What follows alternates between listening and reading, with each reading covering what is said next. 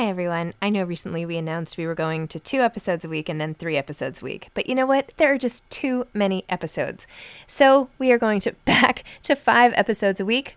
Still a reduction from 7, but there were just too many interviews scheduled, and I didn't want to make all the authors wait for too long. So I hope you can keep up with me. Listen to 1 a week as you're on your way to work or on your way home or putting your kids to bed or whatever it is you're doing. Moms Don't Have Time to Read Books, now 5 times a week. Hiring for your small business? If you're not looking for professionals on LinkedIn, you're looking in the wrong place. That's like looking for your car keys in a fish tank. LinkedIn helps you hire professionals you can't find anywhere else, even those who aren't actively searching for a new job but might be open to the perfect role. In a given month, over 70% of LinkedIn users don't even visit other leading job sites. So start looking in the right place. With LinkedIn, you can hire professionals like a professional. Post your free job on linkedin.com/people today. Hey, it's Ryan Reynolds, and I'm here with Keith, co-star of my upcoming film, If, only in theaters May 17th. Do you want to tell people the big news? All right, I'll do it. Sign up now and you'll get unlimited for $15 a month and 6 months of Paramount Plus Essential Plan on us. MintMobile.com/switch. Upfront payment of $45 equivalent to $15 per month. Unlimited over 40 gigabytes per month. Face lower speeds. Videos at 480p. Active Mint customers by 531.24 get 6 months of Paramount Plus Essential Plan. Auto renews after 6 months. Offer ends May 31st, 2024. Separate Paramount Plus registration required. Terms and conditions apply if rated PG. Many of us have those stubborn pounds that seem impossible to lose, no matter how good we eat or how hard we work out. My solution is PlushCare. PlushCare is a leading telehealth provider with doctors who are there for you day and night to partner with you in your weight loss journey. They can prescribe FDA-approved weight loss medications like Wegovy and Zepbound for those who qualify. Plus, they accept most insurance plans. To get started, visit plushcare.com/weightloss. That's plushcare.com/weightloss. Hi, I'm Zibby Owens, and you're listening to the award-winning podcast, Moms Don't Have Time to Read Books. If you like this podcast, you will love my new anthology called Moms Don't Have Time to Have Kids. Check it out, and you'll hear from 49 authors about all sorts of things moms don't have time to do. All the authors have been on this podcast. Also, check out my TikTok, @with Zibby and Tracy, my other podcast, Sex Talk with Zibby and Tracy.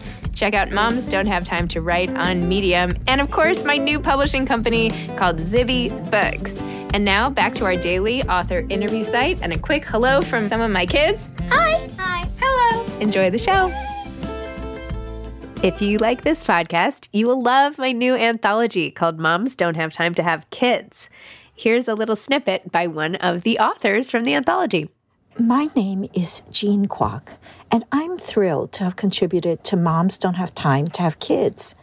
My essay is called Whatever You Write in This Will Belong to You. And what I really don't have time for is reading the news with surprisingly disastrous consequences. Tabitha Forney is the author of Paper Airplanes, a novel. Tabitha writes books to appease the voices in her head. She's a mom, attorney, and yoga devotee who lives in Houston with her 3 kids and a husband who was on the 85th floor of the North Tower on 9/11 and lived to tell about it. Hi, Tabitha.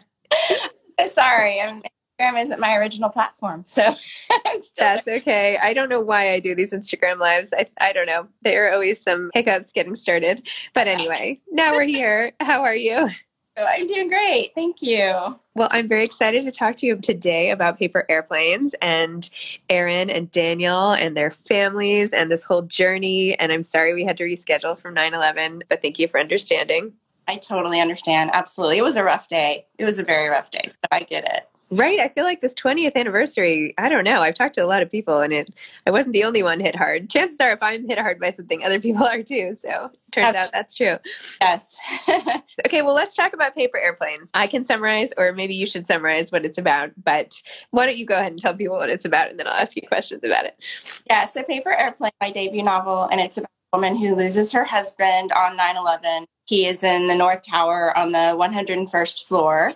And it really just chronicles, there's one prologue from his perspective, but really it's mostly in Aaron's voice, his wife. It just chronicles her journey to recovery, to overcome the guilt and all the grief and just learn how to live again. And we really do go on Aaron's journey. I mean, you take us all the way through from Well, first of all, this is a complicated grief, as often grief is, because she feels so much guilt, right? Erin was sitting on a beach.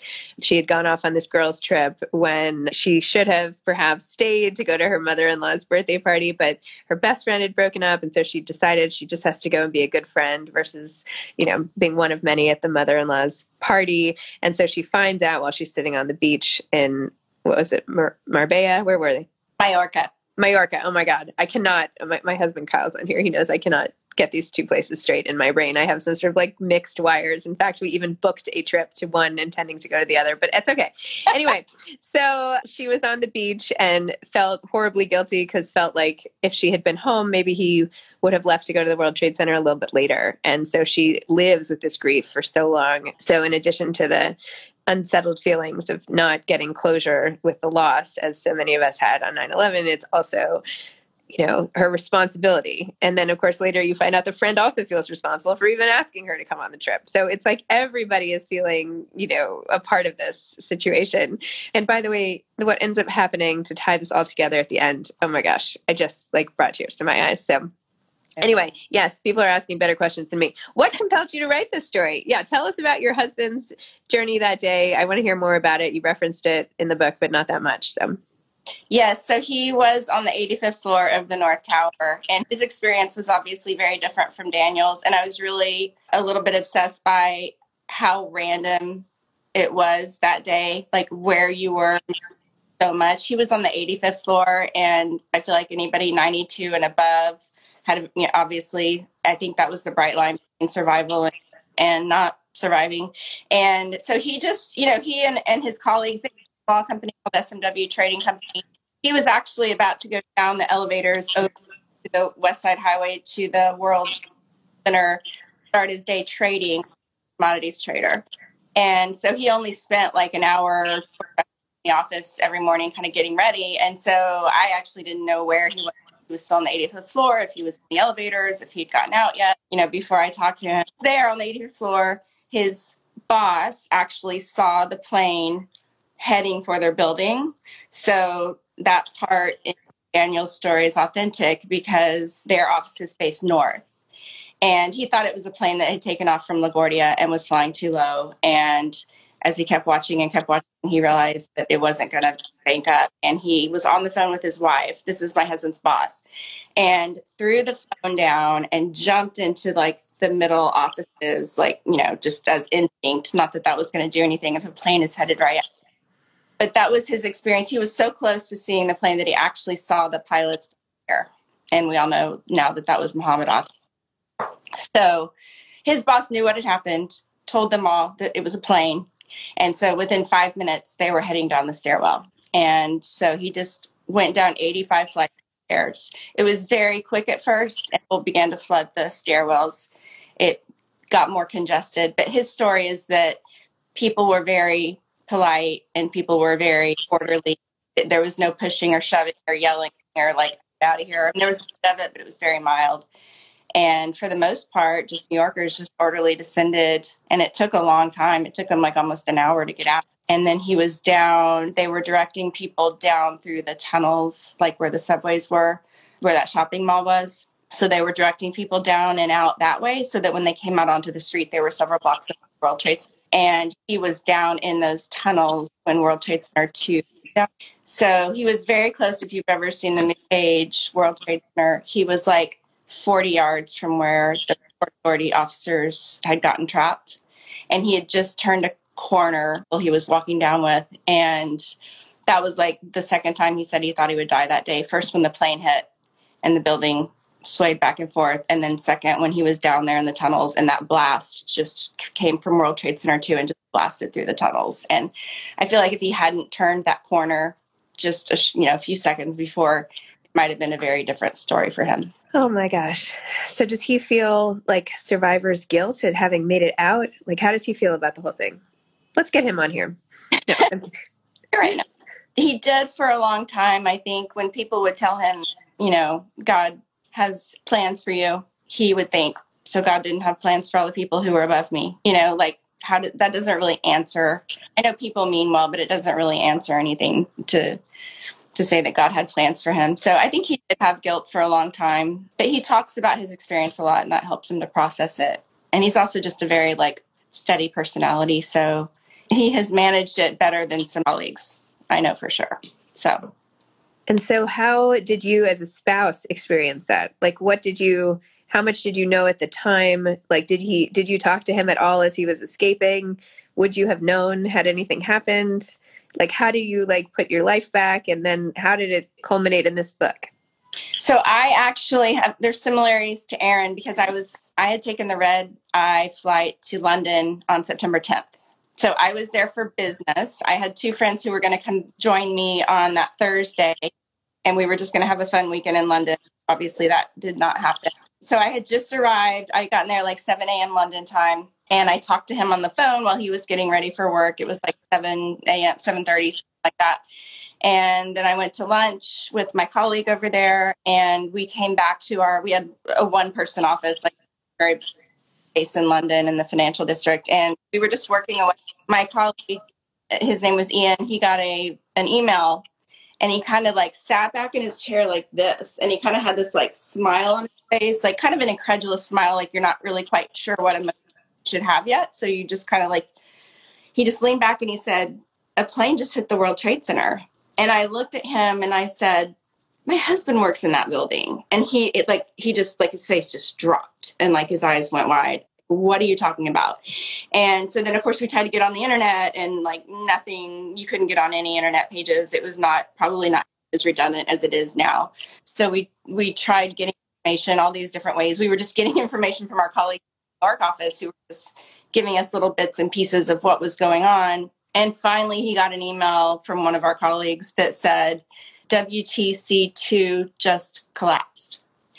And we were like, "What are you talking about? That cannot happen. That cannot be true. We are not getting good information. We've got to," and I was just like, "I can't do this anymore. I can't do this anymore. I've got to find a TV."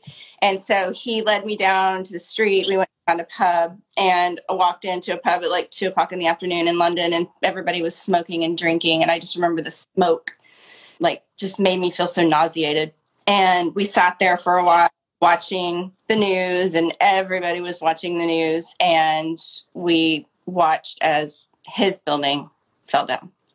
So in that sense, my story and Erin's are very similar, obviously very different because she's a fictional character, and she had a lot of guilt issues that I didn't have. I wasn't in a spat with my husband, but I thought, what if we had been? So a lot of her story comes out of my what if this, what if that, what if I had been there?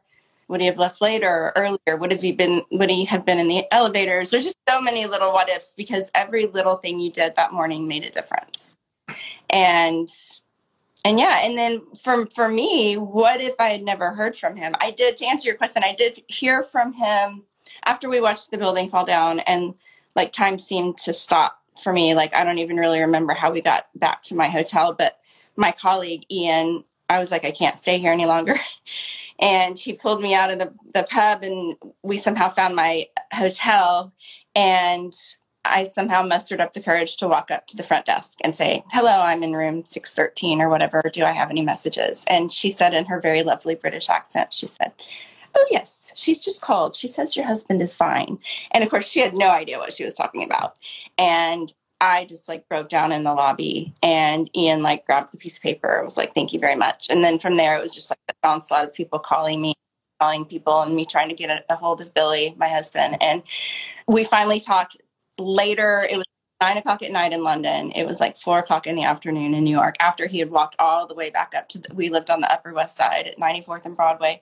And he had walked all the way home, and he'd been gone and gotten checked out at Columbia University Hospital. And finally we were able to connect because, all the cell phones didn't work because the tower was on World Trade Center 1. And we were able to connect with his friend in San Francisco, finally got through to him. And he said, "Jay, the first thing I want you to do is call my wife right now." So this friend in San Francisco patched us in a three-way conversation, San Francisco to New York to London.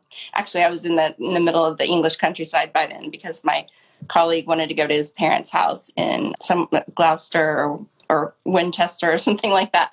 And so we were driving through these country roads in England at night, and I was talking to my husband. It was very bizarre and surreal, but that's the first time I was able to talk to him. Hey, it's Danny Pellegrino from Everything Iconic. Ready to upgrade your style game without blowing your budget? Check out Quince. They've got all the good stuff, shirts and polos, activewear, and fine leather goods, all at 50 to 80% less than other high-end brands. And the best part? They're all about safe, ethical, and responsible manufacturing. Get that luxury vibe without the luxury price tag. Hit up quince.com/upgrade for free shipping and 365-day returns on your next order. That's quince.com/upgrade. Hey, it's Ryan Reynolds, and I'm here with Keith, co-star of my upcoming film, If, only in theaters May 17th. Do you want to tell people the big news? All right, I'll do it. Sign up now and you'll get unlimited for $15 a month and 6 months of Paramount Plus Essential Plan on us. MintMobile.com/switch. Upfront payment of $45 equivalent to $15 per month. Unlimited over 40 gigabytes per month. Face lower speeds. Videos at 480p. Active Mint customers by 531.24 get 6 months of Paramount Plus Essential Plan. Auto renews after 6 months. Offer ends May 31st, 2024. Separate Paramount Plus registration required. Terms and conditions apply if rated PG. This episode is sponsored by BetterHelp. Sometimes we all have stuff we need to get off our chests. Even if we don't think it's interfering with our daily life, there are some things you just haven't processed, be it grief or trauma, eating disorders, anything. It might be time to work on those things, and I have a solution for you. Therapy. Online therapy by BetterHelp. It's designed to be convenient, flexible, and suited to your schedule. I took the brief questionnaire online where there were, 20 questions. It didn't take long at all, maybe 3 minutes. And then I got matched with a therapist who could help me work on whatever. I picked trauma because even though it happened in 2001, I am somehow still not over the loss of my friend on 9/11. And it is what it is. BetterHelp is going to help, and I am so excited, especially because with my special code, instead of $80 a month, it is 10% off, $72 a month, which is so much less than traditional therapy, and you'll get a perfect therapist for you. There are 35,000 therapists to choose from, so you'll find the right one. Get it off your chest with BetterHelp.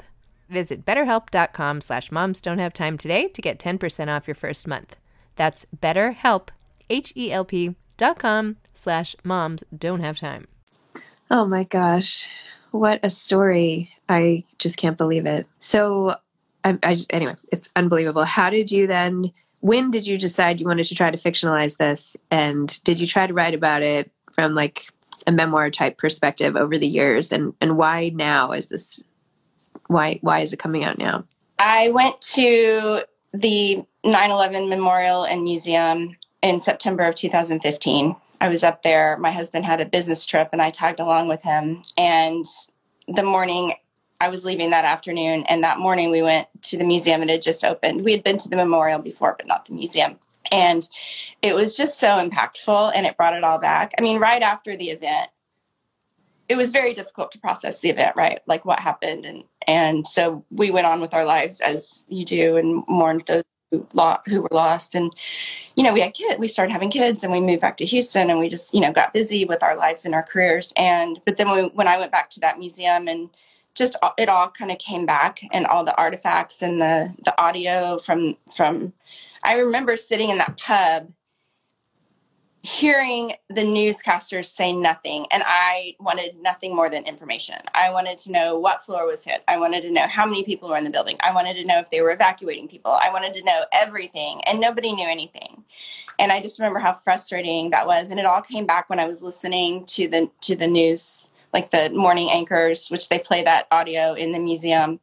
And then really what was most impactful was walking kind of towards the back of the museum and walking around like a corner. There was an alcove back there with warning signs to those who entered that the images could be disturbing. And it was, images of the people who fell to their deaths. And it just struck me as so, so sad that those people are, not only did they die in such a horrific way, but they are sometimes just not acknowledged. I think they're largely unknown, their identities. And I've read a lot of stories about, the families of people who potentially were the people who fell don't want to acknowledge that their loved one might have died that way because of religious beliefs about suicide being a sin, which I think is so sad because obviously they didn't go to work that day intending to jump out of a 110-story building.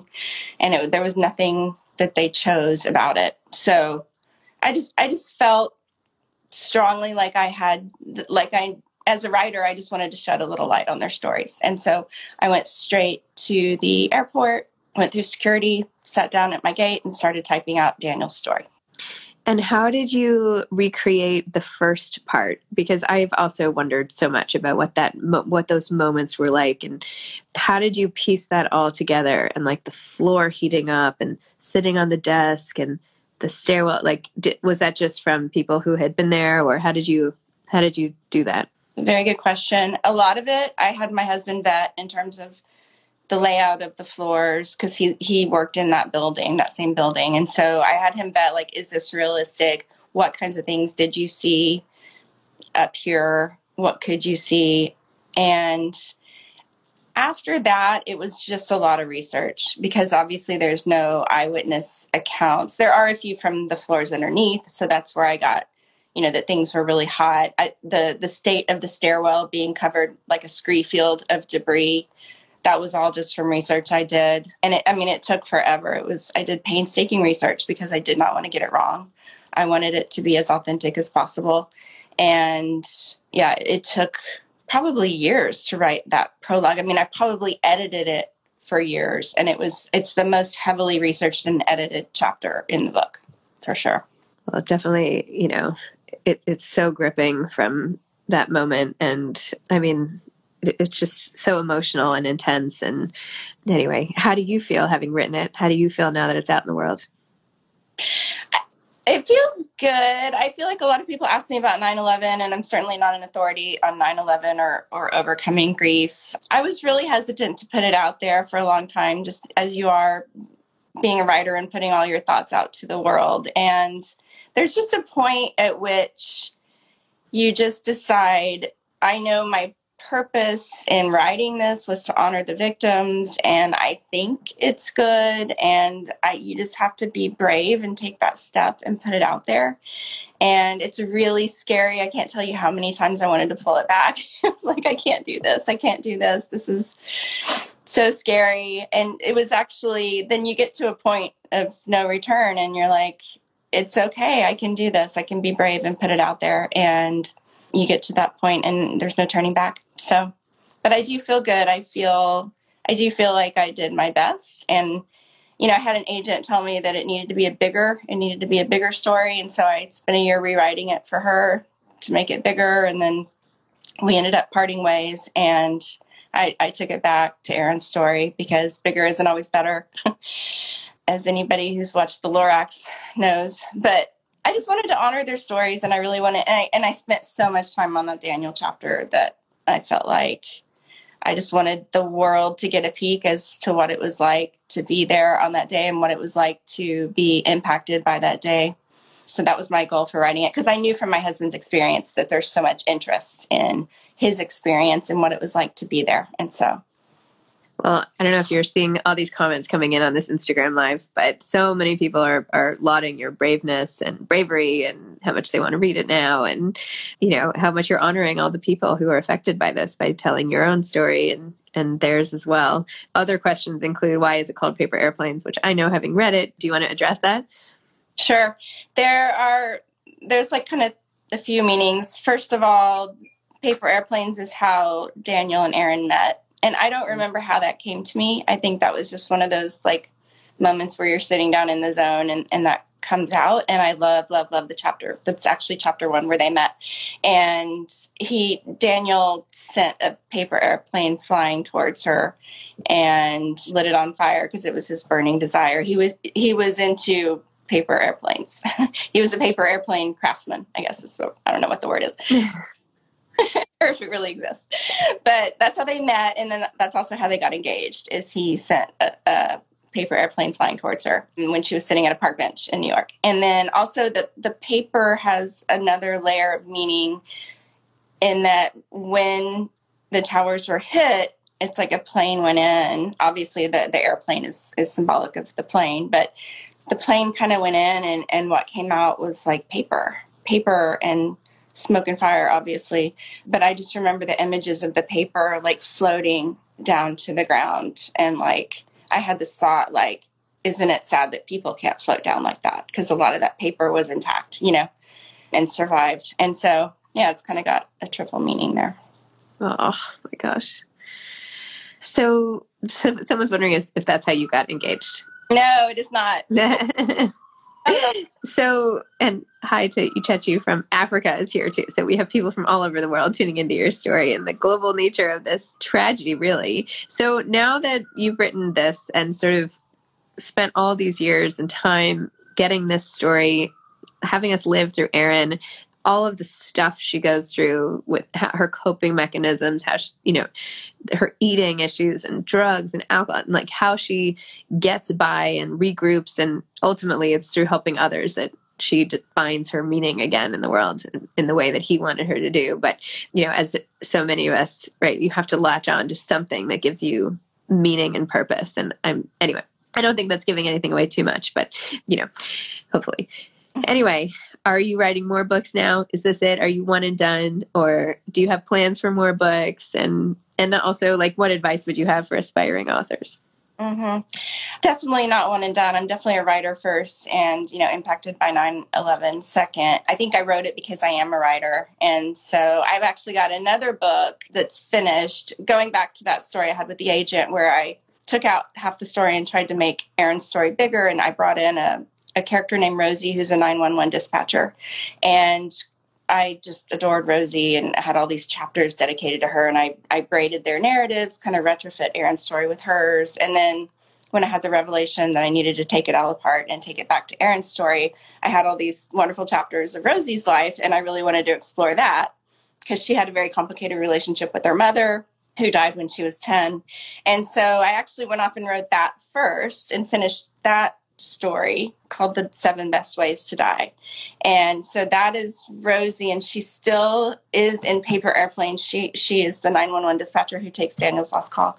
And then she's the fire truck driver that Erin sees when she's down at Ground Zero looking for Daniel. So that's my next book. And then I've got another one. I've got 2 more in the works. One is half finished. And so, yeah, I'm going to keep writing. And advice for writers, just don't stop. Don't stop.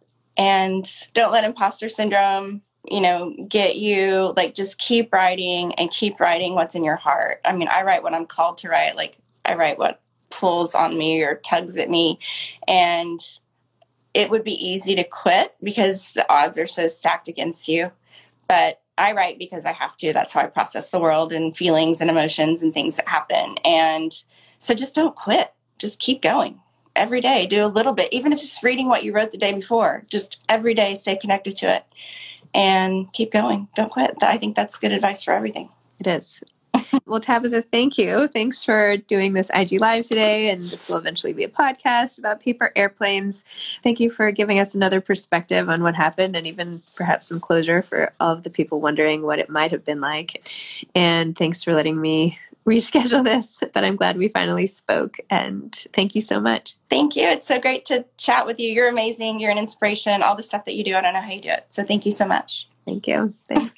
All right. Take care. Bye, everybody. Bye. Thanks for listening to this episode of Moms Don't Have Time to Read Books. Don't forget to follow me on Instagram at Zibby Owens and at Moms Don't Have Time to Read Books. Also sign up for my newsletter at zibbyowens.com and sign up for my virtual book club and meet lots of authors on Zoom every other week. Thanks so much to Steve and Ryan at Texture Sound for the sound editing. And thank you to Morning Moon Productions for providing this fantastic intro and outro music.